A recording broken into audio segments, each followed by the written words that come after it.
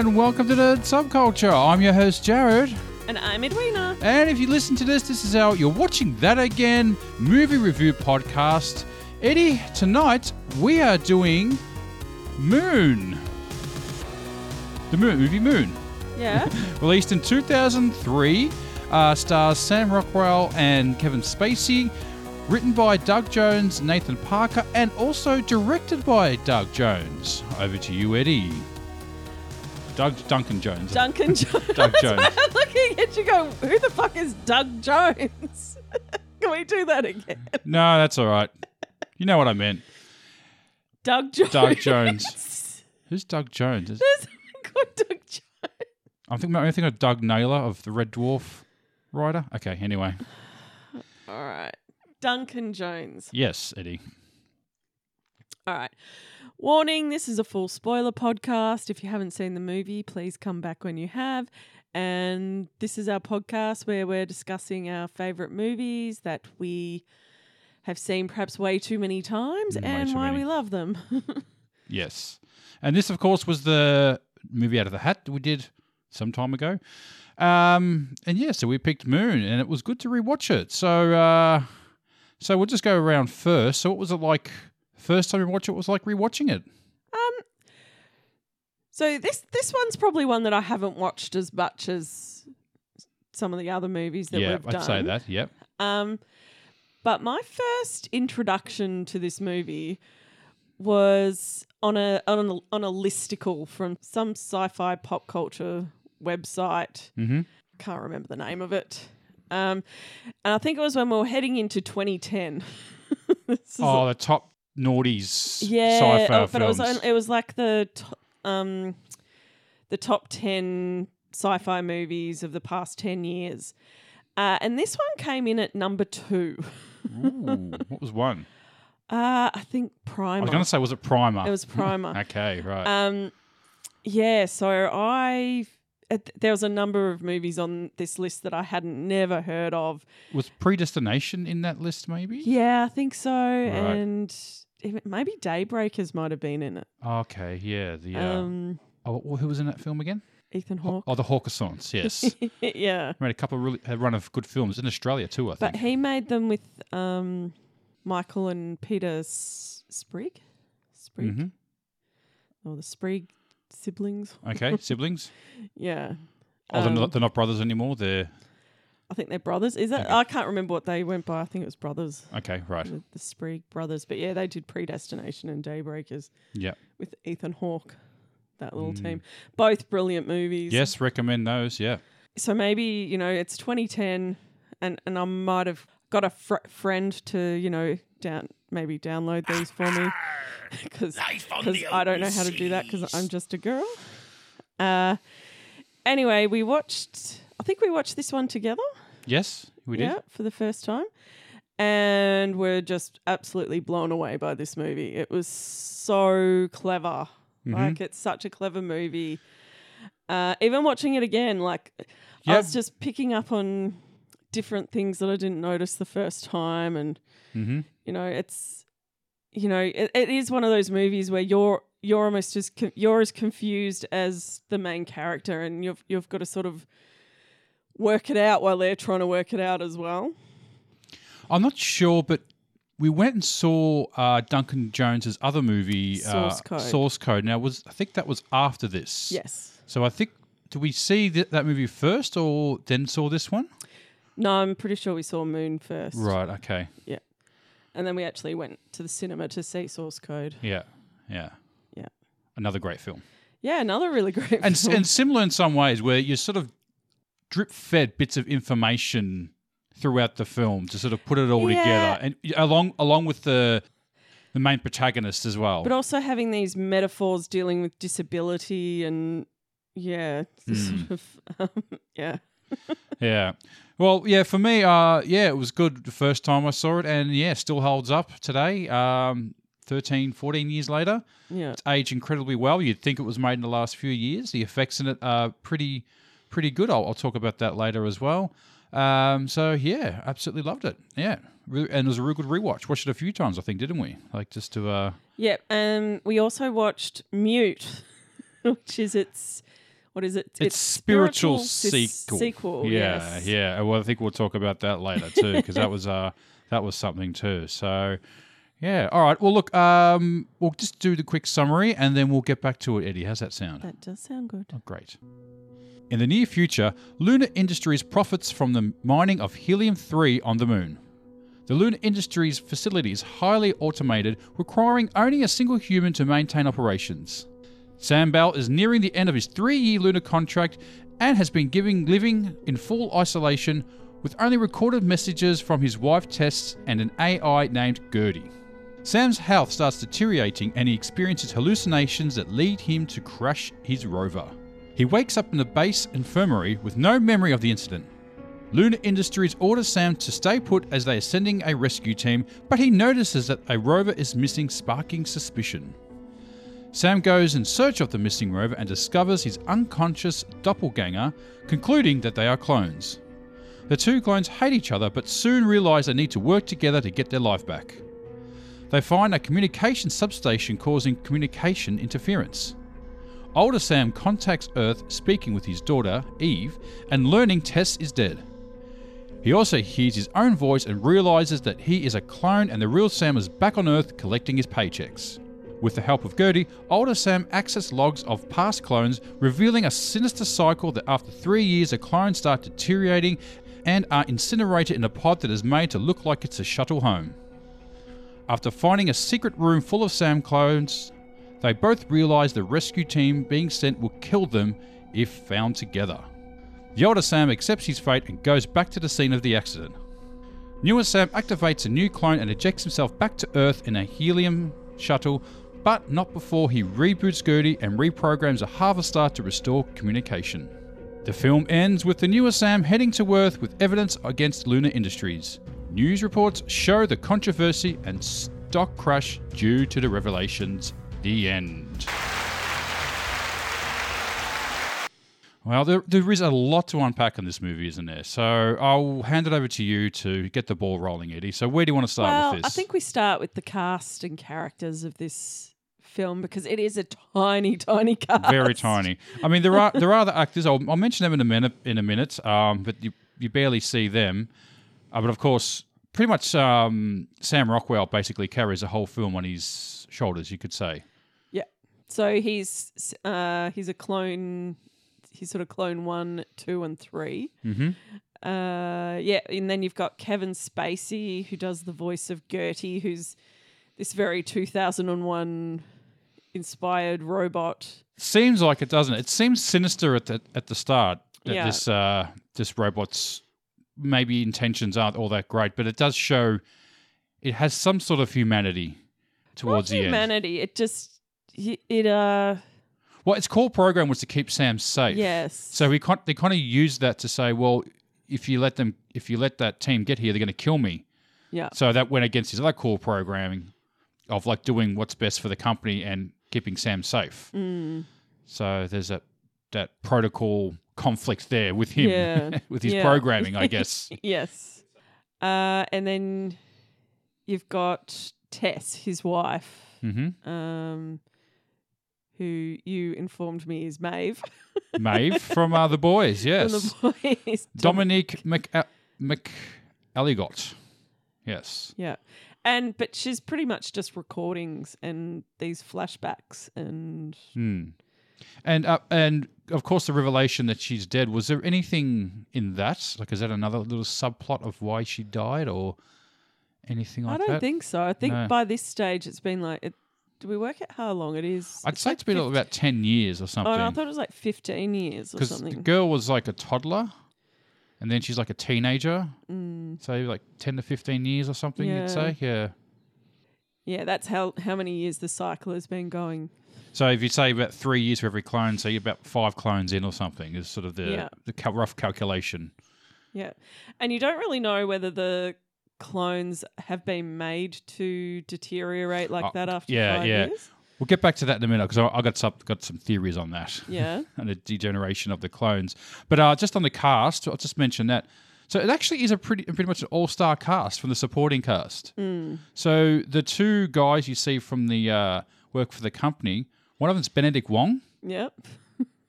from the Hangover. Doctor Strange. Yeah. Oh, okay. No, yeah, Benedict Wong, and the other one is Matt Berry from the We Walk in the Shadows. No, what we do in the shadows. Yeah. Garth Marenghi's Dark Place. Well, everyone knows that show. Yeah. And even the girl who plays Eve, she was in the Maze Runner films. Oh, okay. I Yeah. haven't really seen those. But... No, I haven't seen those either. So, yeah, basically an all-star cast, you could say. All those actors. I suppose it would have been unknown, or I'm not too sure, but yeah. At the time. At the time, relatively unknown, yeah. Yep. And yet, like, Sam Rockwell in this is absolutely amazing, and it was sort of the weird differences between the Clone 1 and Clone 2. You could really see... Hey, I'm not the clone. You're the clone. That the newer clone had so much... so much anger. Yeah. Yes. Yeah. They were just so different. Yeah. And it's sort of mentioned in the diaries or the logs that his wife's saying you needed time away from this to get you to sort yourself out. So this is part of his rehabilitation of some sort, maybe. So I wonder, did Sam ever actually go to the moon? Yeah. Probably not. The clones were just set up there. Yeah. But real Sam would have... Maybe he did initially go up there or something, but not as long. Maybe. Yeah. Well, he would need the training. How does he have that knowledge? Yeah. But then why would they send him back? Yeah. And something... Now, I don't know whether this is another thing I was sort of thinking about the other day, because I don't know if you noticed this, but when Sam Rockwell, the older Sam, was sort of brought back and when he was sort of beaten up, do you have a feeling he reminded you of Edward Norton from Fight Club? Yeah, a little bit. Was there a little Fight Club sort of mythos in there as well, maybe? Because then he is fighting himself a little bit. Yeah. Was there some sort of inspiration from that a little bit? Because his character, like the black eye that he had and his face, I mean, they have similar looking faces, Sam Rockwell and Edward Norton. But definitely when he was bruised up, I just, thought of that. And was there some sort of Fight Club sort of parallel in there or something? Could be, yeah. Yeah, and he was going and seeing hallucinations. Yeah, well, that was the other thing. You didn't know... Well, because he had been hallucinating. Yeah.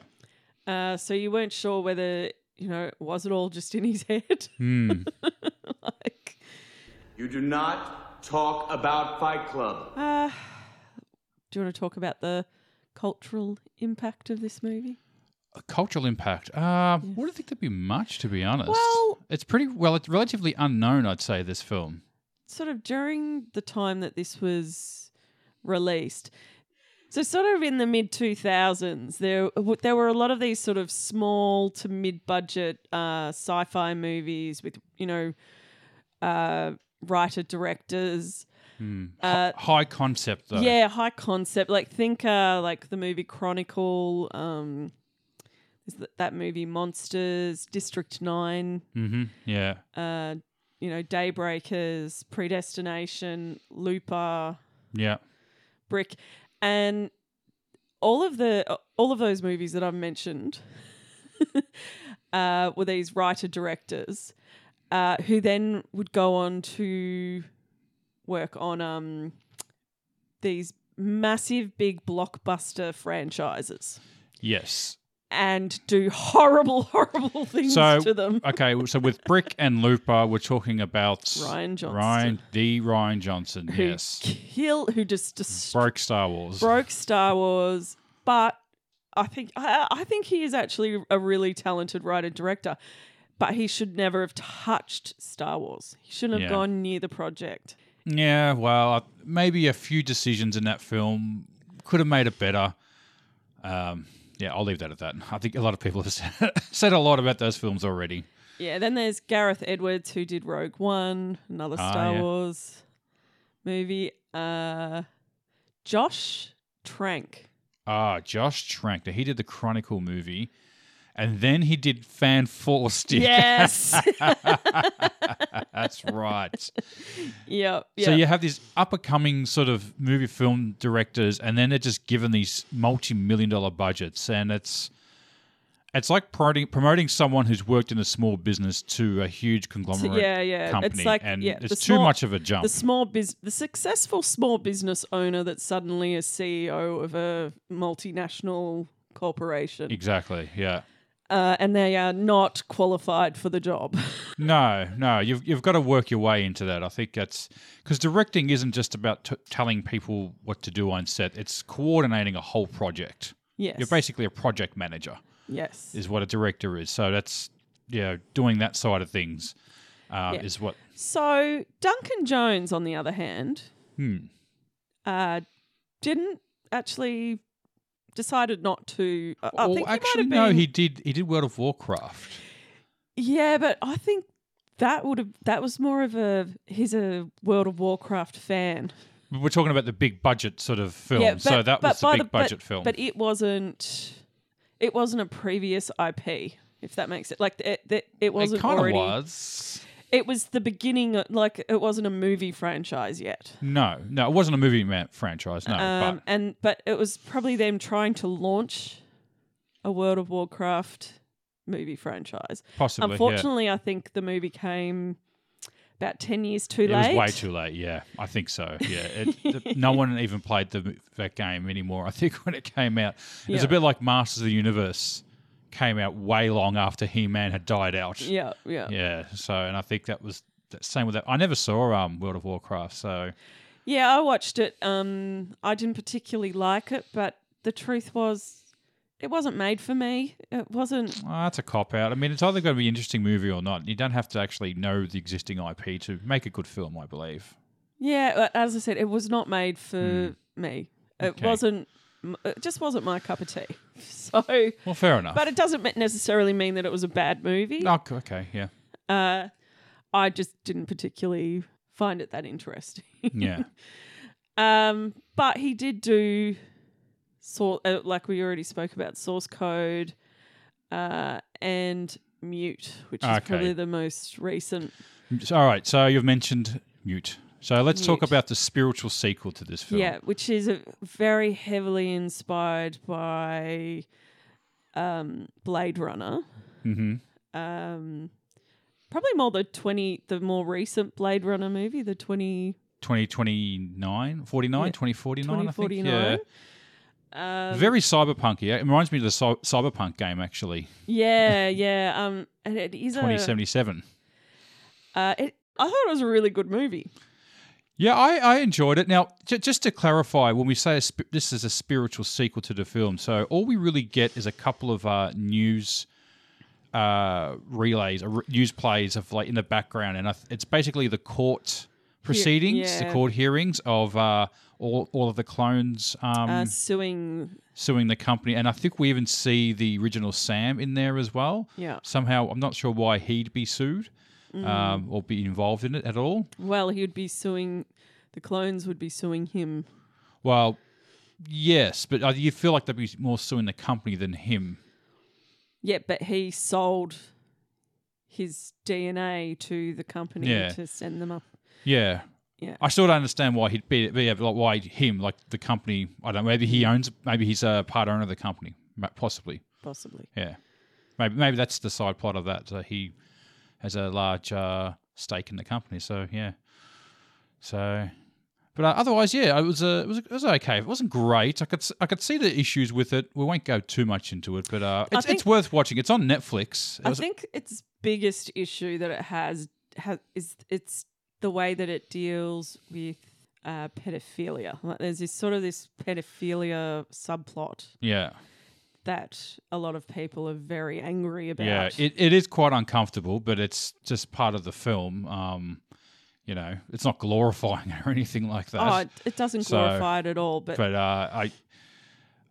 the main character's reaction to it, I think, is what sort of people get off on that. Anyway, we're going to go into spoilers of that film, so I think we'll just leave it on that. But recommend seeing that. So that's the which I only found out recently. I mean, look, you could take that out of those couple little scenes, and you wouldn't even know it's in the same universe. So it's weird to sort of link it up like that, but interesting. So it doesn't really add much to this film though, other than what's sort of happening. And we don't find any results whether they win or lose or anything like that. So All right. Let's talk about the visual aesthetics and tone of this movie. Well, visual effects as well. Yeah, we can do. Now, I visual want to bring up something because the outside scenes where they're driving the rover around are done with miniatures, Yeah. and you can pretty much tell straight away. They look fine. They don't look Yeah. shitty. You can't like see someone's big hand pushing a car along or anything like that. But I actually wanted to talk about that because say it was CGI. Say they just did use CGI. Is there anything wrong with that? I know there is this stigma that using CGI is cheating and it's lazy and it's not necessarily, and people I don't are think more that's the case. are more responsive to when practical effects are used and just CGI all the time. But the thing is, though, like I could tell they were miniatures. So if I can tell how the effect has been done, does it really matter? Well, I think it's using a mixture of CGI and practical effects. The thing with CGI is that because it's this ever-growing technology, it does severely date movies. Sometimes, yes, that's true. Yeah. So I think we're now at the point where it's pretty undistinguishable. I mean, obviously, when you like watching a movie like Quantum Mania and stuff like that, there's all weird stuff going on. I don't know. I watched that bloody Flash movie and I was like, this looks like CGI from 15 years ago. And it's interesting you bring that up because for some reason, like when you're doing, because in this film you have the actor playing the two characters. Okay, you got old Sam and new Sam, and there's scenes where they're on the same screen together.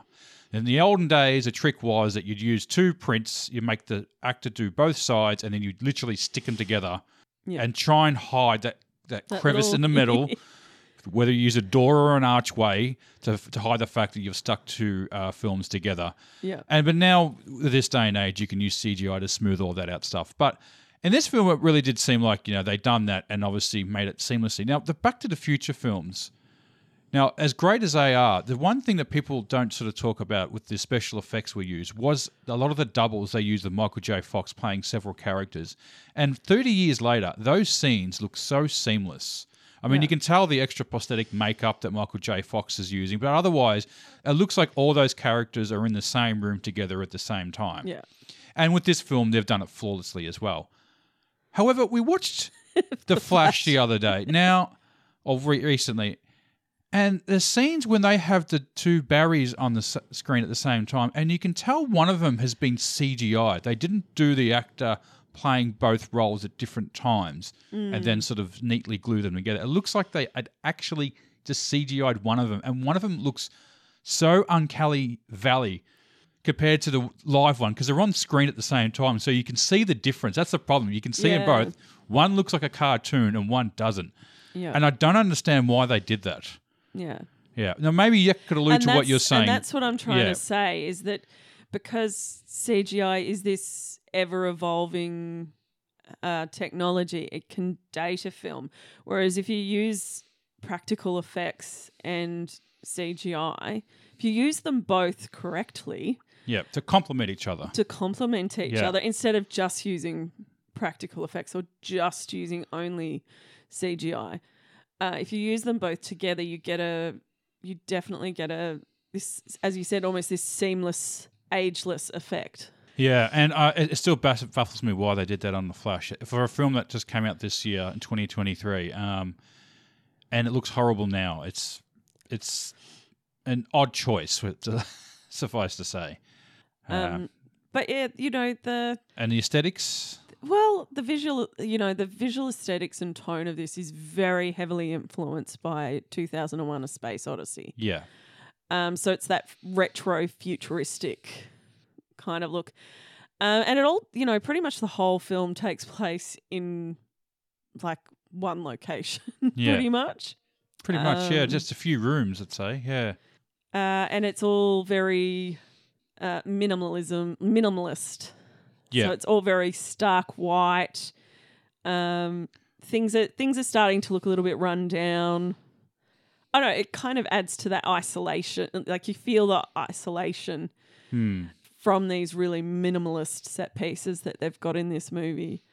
And the base, it's sort of that stark utilitarian, cold and sterile environment. Sterile, yeah. So you've sort of got this very sterile colour palette of, dominant greys and whites and blues.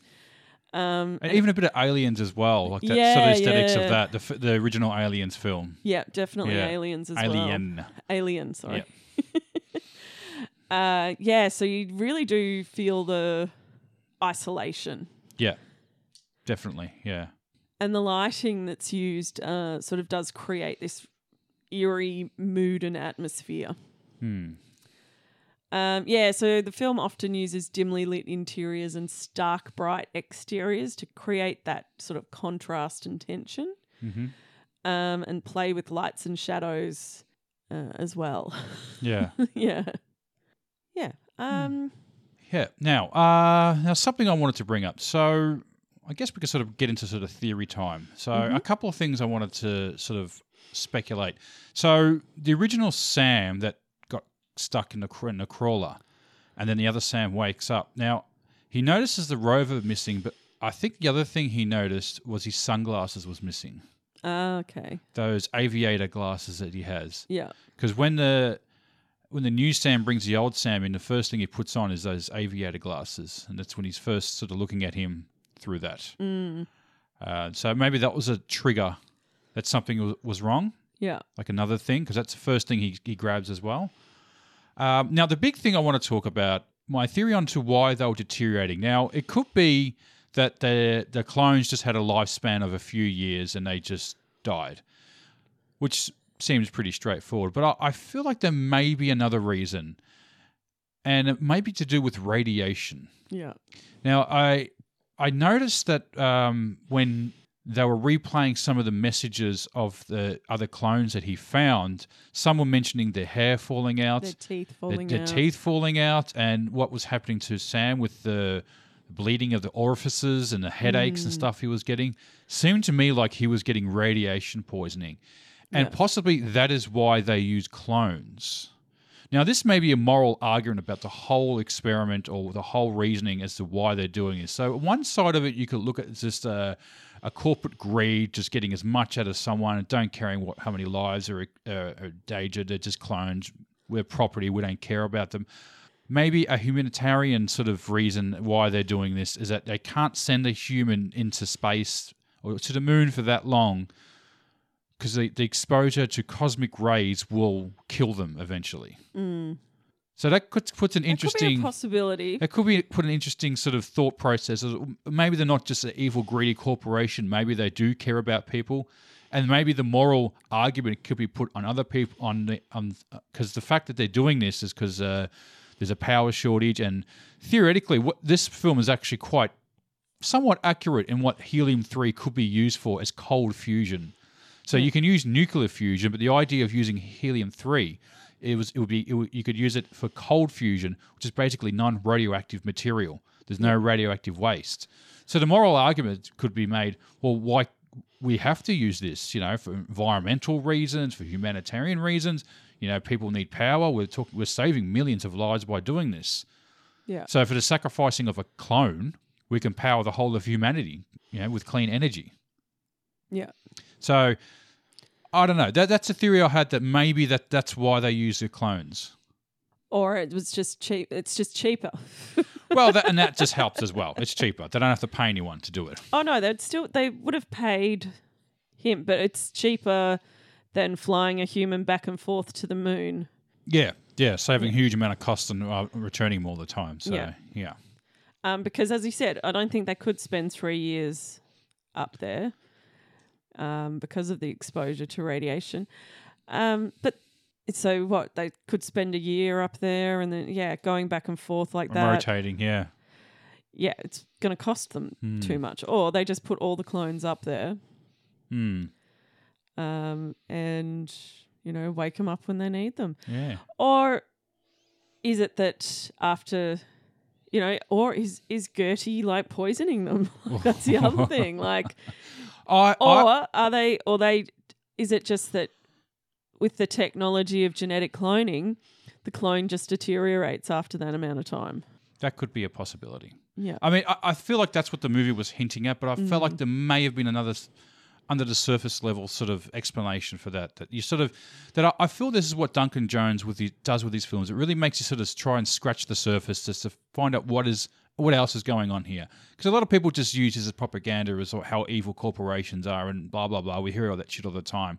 But maybe there is actually compassion here. Hey, they're saving a lot of lives, and it's already costing a clone.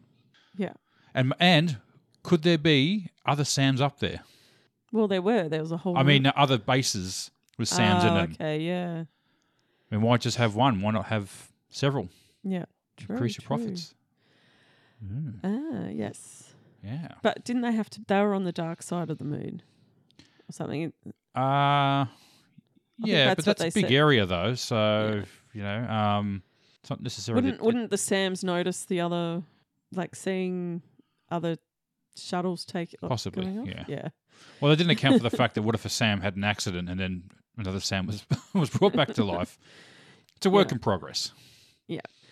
So that would bring me to the themes and metaphors within this movie. I think you could find a lot. And I think one of the biggest ones is also communication and the power of communication. So in this movie, he only communicates... He doesn't have communication with Earth. Yeah. And they provide him with base needs. Like all he's really got is like old TV episodes of I Dream of Jeannie. like it's like his needs are met, but everything's very, very basic. Like he's got some plants that he looks after. He's got this miniature town thing that he's working on. Mm-hmm. But yeah, there's no like opulent, he's got some exercise equipment, table tennis, and so he's got a few things to keep himself occupied, but it's not like he has like a game console or or he can talk to his friends and family. He has he literally has there's only sort of these one-way communications with Earth where he can receive these videos from Tess. Yeah. So it's this very controlled communication that he has. And I have heard a theory about that could be like someone who has like a metaphor for someone who has a degenerative disease where they lose their ability to communicate and they can only take in one-way information. Interesting. Yeah. Yeah. But also the power of communication. People communicating to each other is actually a weapon almost. Like people talking to each other, telling their stories to each other. It is a weapon. Well, like it is powerful. Yeah, it's interesting you bring that up and because that's the way that this company controlled him, by controlling how much he could communicate. Well, the second he landed to Earth, it seemed like he sparked a whole controversy over what he was been doing, what's been going up there. So had he had direct contact with Earth, he could have relayed that information directly to news outlets or something, anyone like that. Yeah. So by controlling the narrative, controlling what he's communicating, as you said, is the power of communication. Yeah. And one of the central themes of this movie is definitely isolation and loneliness and what it does to you to be that isolated. And grappling with himself pretty much as the only human on this lunar base. And you see he is so different after 3 years of isolation. Like such a different person to the one that, like to the new Sam that comes in. Exactly. Yeah. And another nod to Sam Rockwell's acting on that, because he basically played two different characters, even though they were the same person. Yeah. So amazing how much you can grow in 3 years. Yeah. Or how much you can change. Yeah. And another theme of this is identity and self-discovery. It's that nature versus nurture. Like. Mm-hmm. All of these clones end up different because of the environment that they're in. All of these clones are going to turn out different pretty much. And you've sort of got that idea of duality for reflection. Yeah. And yeah, and like I think pretty much Sam's interactions with his clone, at first he's just like, this person's an entirely different person. Like I was, almost in this denial. But also, it symbolizes the idea that we can learn about ourselves through interactions with others. Yeah. Well, I think the older Sam sort of says that when he sees new Sam. Oh, I know what Tess was talking about now. Yeah, yeah. About why I needed to go away. I think there's a conversation like similar to that he brings up. So you really get a third person view of yourself, which is something you don't really ever get to see, other than like seeing a recording of yourself or something. Yeah. So that's an interesting perspective to put in that. Another theme in this movie is corporate exploitation. Yes, I know. Evil corporations. The movie critiques corporate greed and exploitation. Luna Industries, the company Sam works for, is portrayed as prioritizing profits over the well-being of its employee or employees. This theme highlights the dehumanizing effect of corporate control. Well, is he even an employee? Well, yeah, he's not really even an employee. You could say he's just almost a utility. Yeah. Like Gertie.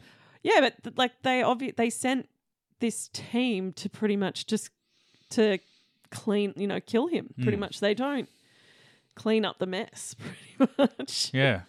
And then just, put the cycle back in place. Yeah. But the new Sam makes it so that they cannot put the cycle back in place. Yeah. And it's a nice little part when he's in that shuttle about to go off, and he just as it closes down, he sticks his hand. He's like, "Hang on, I can do one more thing," and he sets that rover to go and destroy the tower, so the next Sam can communicate. Yes. Yeah. And as I said, like the power of communication. Yeah, and pretty much you could. And I like that ending because it's really left up to your own imagination. We don't need to see the trial. We don't need to see what happened. Just having that little snippet at the end about, the people believing it. And it's even like a talkback radio going, "Oh, I think this guy's full of shit." And it's all what nonsense. else they doing up there? Yeah. Next caller, and the news cycle moves on to the next story. It's just a little blip. Yeah. In time. Which is the next theme that I have here is the ethics of cloning. The use of clones as a central plot element raises ethical questions about the treatment of human clones. Sam Bell's situation serves as a metaphor for the ethical dilemmas surrounding cloning and the value placed on human life. It also raises questions about the ethical boundaries of scientific experimentation and progress. See, look, it can sort of go both ways, can't it? Like, you can say it's all doom and gloom, it's all Black Mirror, evil, dystopian shit. But it could be used in great ways, like for medicine, like they could clone your body to grow another organ. Now, whether they actually grow your own body and all that, I mean, but that would be a form of cloning, I guess, if they were to like grow another heart. So it can go both ways. We tend to always swing towards the dystopian negative, as I said, Black Mirror sort of shit when we think of that type of stuff. But it's a hard one. Like we can't clone humans yet, and should we? I think we can. Well. Well, they cloned a sheep. Nearly 20 years ago. Dolly. Dolly. Do you know why they called a Dolly? Why? Because after Dolly Parton. Because the clone sample was used from a mammogram. Oh, okay. Oh God. Did you just make that up? No, that's true. Oh, okay. Yeah. Your face is like, is he full of shit or what? I really can't tell. That doesn't make any sense whatsoever. But why are they doing a mammogram on a sheep? That's the sample, like where they got the sample from. Okay. Yeah. Or the memories. Yeah. So, what was I saying before you distracted me on the ethics of cloning? We're talking about the ethics of cloning. Oh, no, well, you've come to the right place. This is the right podcast if you want to talk about the ethics of cloning. But you're saying, we can't we can't clone a human yet. I'm sure there is. Well, haven't. I don't know if that's the Haven't is same. another- I don't know whether that's the same thing. Yeah. But that definitely does open the door to some ethical sort of questions. Yeah. Or so the next Or the little Hitlers in Brazil. existentialism is another key theme to this movie. We delve into existential questions about the nature of existence, mortality, and the search for meaning in life. Sam Bell's journey mirrors existentialist themes of individual identity and purpose. Yeah, it does. It does all those things, yes. It does all those things. Yeah. Not going to argue with me on that? No, Did no. you want to add any other existential themes? Yeah, Being I mean, your own it's- worst enemy. Yeah. Once you stop fighting yourself, you get a lot further. Yeah, you can make yourself a better man. Do you ever think they forgot the ice cream? The Rick and Morty reference there. Yes. It's not gay if it's yourself. Sexuality? Well, it's not that type of film.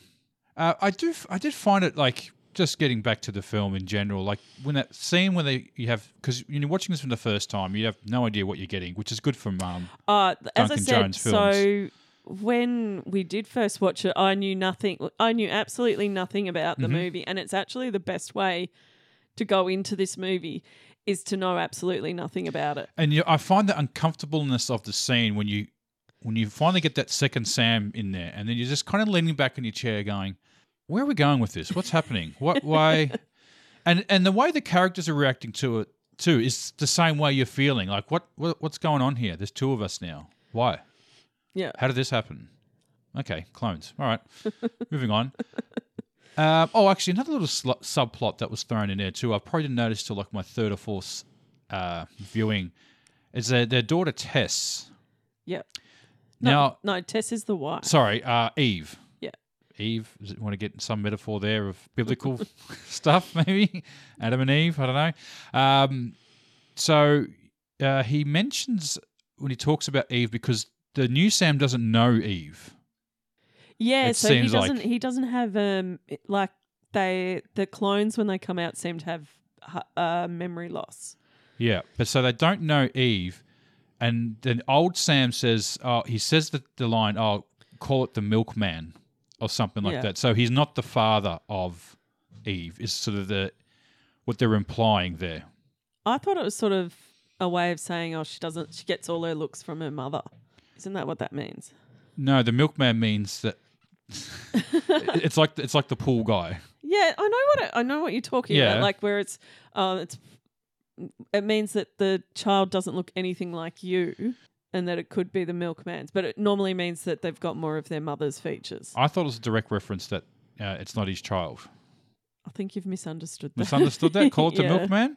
I've heard that Yeah. term used in films before, and that was usually what it's a reference to. Call Yeah, it the milkman normally- because it's no, he's not the father. There's Okay. you never. No, I always thought it meant that it was because the child didn't look like the Yeah, because it male looks like the parent. milkman because the milkman was Not that they look like the milkman. It was anyway. And there haven't been milkmen for like 20, 30 years. the saying still exists though. The Mm. milkman's still around. Yeah. All right. Yes, but in conclusion, Mm-hmm. in Moon, these themes and metaphors are woven together to create a thought-provoking and emotionally engaging story that encourages viewers to contemplate the human condition, ethics, and the impact of technology on our lives. So Black Yeah. Mirror. Yeah, pretty much. Was this movie an influence for the TV show Black Mirror?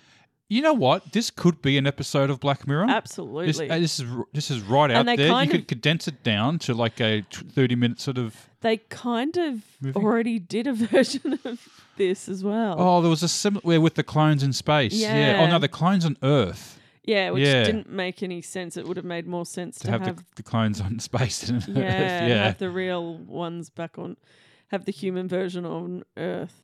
Yeah. So I guess maybe a slight inspiration for that maybe. Yeah. Well, we didn't actually mention that Duncan Jones is David Bowie's son. Yes. Yes. Which is Jones is Bowie's original name, Yes, isn't it? Yes. His name was David Jones. David Jones. Yeah.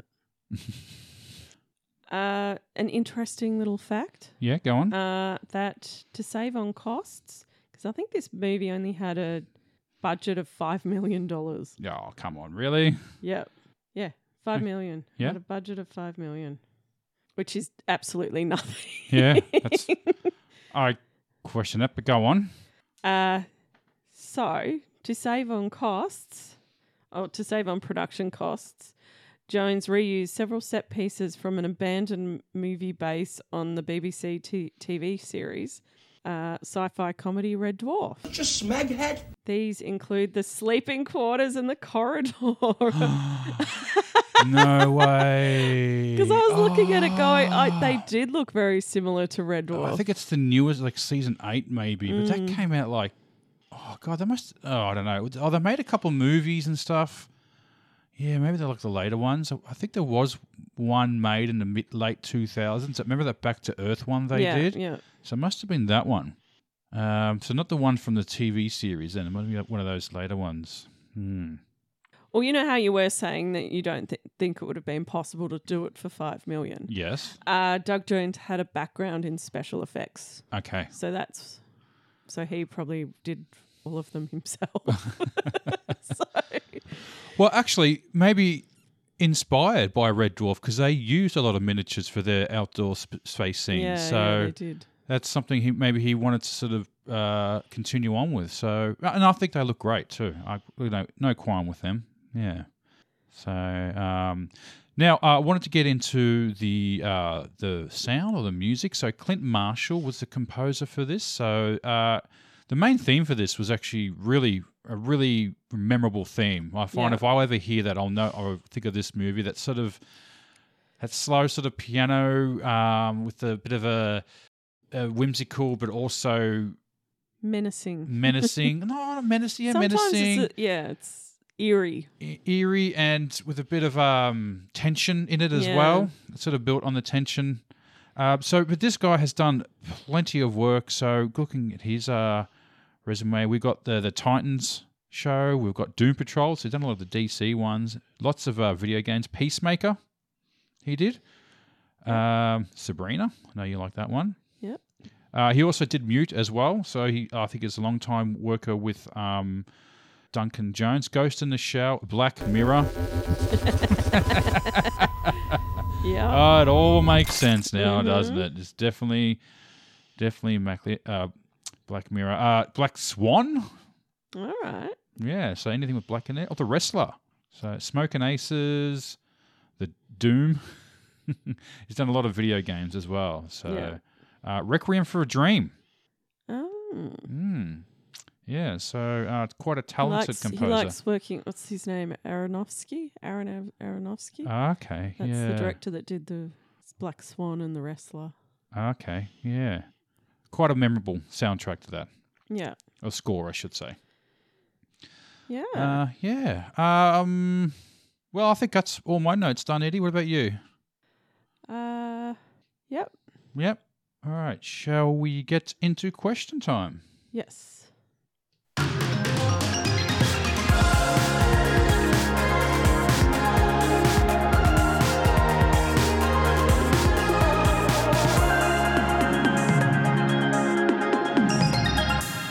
Answer the question. Okay, Jarrod, which Yep. character was your favourite? I liked Old Sam. Yeah? Yeah. Yeah, Old Sam? Clone Old Sam. 1. Yeah. Clone 1. Oh, Clone 4, maybe? I went with the first clone, yeah. Yeah. Okay. Yeah. LOL moment. I guess there's not really too many funny films. I wouldn't call this a funny film, but probably funny scene for me is when the new Sam's trying to talk to the old Sam and he's just sort of playing the music over the top of him and they're playing this sort of game of turning the music on and off and him just dancing. Yeah. I guess that scene, yeah. Yeah, I've got the line that Sam 2 says to Sam 1, you look like a radioactive tampon, like a banana with a yeast infection. Oh, God. Yeah. Favorite fight scene? I guess they had the one fight scene where they were fighting each other initially. Yeah, they only really have the one fight scene, and it's more of a slap fight. Yeah. And clone, like the first clone's pretty much like, what are you doing? Like it's going on about, you really do have anger issues. All right. Most iconic or favorite scene? I like the scene where Sam, is it old Sam or new Sam? I can't remember which one, is trying to work out the password. Yeah. And Gertie just comes up and helps him. Yeah. So there's that sort of camaraderie that they're sort of bonded. Well, you didn't really, up until that point, you didn't really know where Gertie... There's lines to sort of... Yeah, like whether Gertie was going to try to kill them or... you know. And actually just mentioning Kevin Spacey as well, his voice is so soothing in this. Like I couldn't think of a better actor, maybe like Morgan Freeman. Maybe that's just too typical though. Yeah. But I found Kevin Spacey's voice was quite nice in this, regardless of what's happened to him recently or anything. Yeah. No one's safe. Yeah. I've got the same thing. I've actually got the same moment. Yeah. It's also, I think it's also the fact that you then see like it's sort of the answers to all the questions once Gertie does put in that passcode for him, because you see all the other clone versions of him, and then you see them hop into this capsule thinking that they're going home, and you see them getting burnt alive. It's kind of a moment in the movie. It's sort of a very key point in the movie. And it is also that thing where these clones spend the whole time yearning for their life back on Earth. Yeah, counting down the days. And I think you notice when new Sam comes in, or you see old Sam count, he has like a marker where he's ticked days off on a wall or something. Yeah. And when new Sam comes in, they're all gone. Yeah. Did you notice that? You can still sort of see the imprint of them there. Yeah. So there's obviously some sort of rotation they do of cleaning up what old Sam has done to the new Sam to take over. Yeah. It's very bit eerie. Yeah. Most iconic or favorite quote? I guess maybe the final line in the movie. About, when you overhear the people talking about, I don't have it written down on me specifically, but with the debate over who this person is and the validity of their argument and if it's real or not, and people just, and the rotation of new, it's like a lot is said in that little epilogue virtually of what happens, and of course just the news rotation, and they just move on to the next story. Yeah. And that's just, and everything just moves on. So I think that's quite memorable, that final bit at the end. Yeah. I'll go with, it's just as he's about to wipe Gertie's memory and set up a new clone. And Sam says to Gertie, "You'd be okay?" And Gertie says, "Of course. The new Sam and I will be back to our programming as soon as I finished rebooting." And Sam Bell replies with, "Gertie, we're not programmed. We're people. Do you understand?" It's kind of almost the mission statement of the movie. Yeah. Yeah. And that last little touch he does, he removes the kick me part on the back of him. Yeah. Yeah. Like he respects him as a person. Yeah.